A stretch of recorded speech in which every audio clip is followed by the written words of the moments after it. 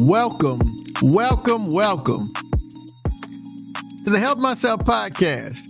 And I am your host, John M. Singletary, Sr. Listen, I got to put that senior in there because I got my junior, aka LJ.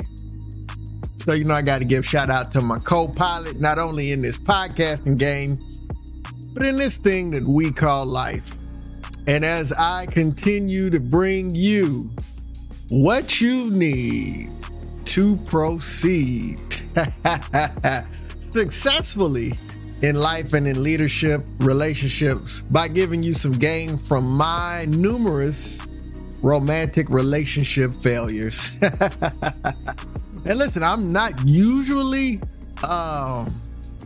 embarrassed by the things that have gone on that have, been situations, issues, happenings in my relationship, but I'm a little bit embarrassed by this one. And that's why it's important to share it. In 2017, I had gone through a relationship situation that really felt powerful. I just knew we were on our way to taking it to so many next levels, right? And she ghosted me. Things got a little too serious for her quicker than she was comfortable with.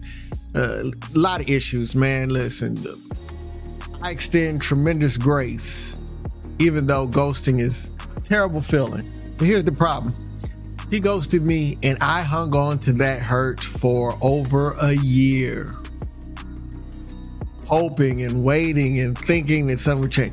Over a year of my life that I could have accepted it. Like, as soon as I knew what was going on, I could have dove in there, come to an acceptance, really allowed myself to feel it, and then moved on to healthy relationships, to healthy opportunities. But no, I dragged that thing along. I dragged this idea of sadness.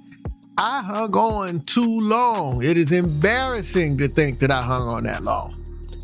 And a lot of times when we have failures, unfortunate situations, things like that, we hang on too long. You are not defined by your rejections or your failures.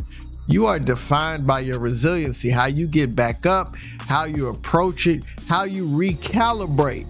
Because failure is inevitable, but bouncing back is definitely optional. So I want to choose the option of bouncing back as quick as possible.